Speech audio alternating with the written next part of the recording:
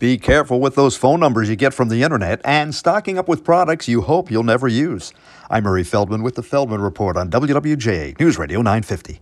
Plenty of people are doing it. They call a customer service number and they don't want to wait for a representative to answer the call, so they hit the internet and they search "Talk to a Human at such and such company."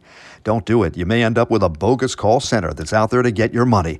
It's reportedly happening with certain airlines, and it can happen with any type of business. It's always a safer bet to look up the number independently rather than trust the internet to get you there through a search. You can usually find a number on a company website that's legitimate.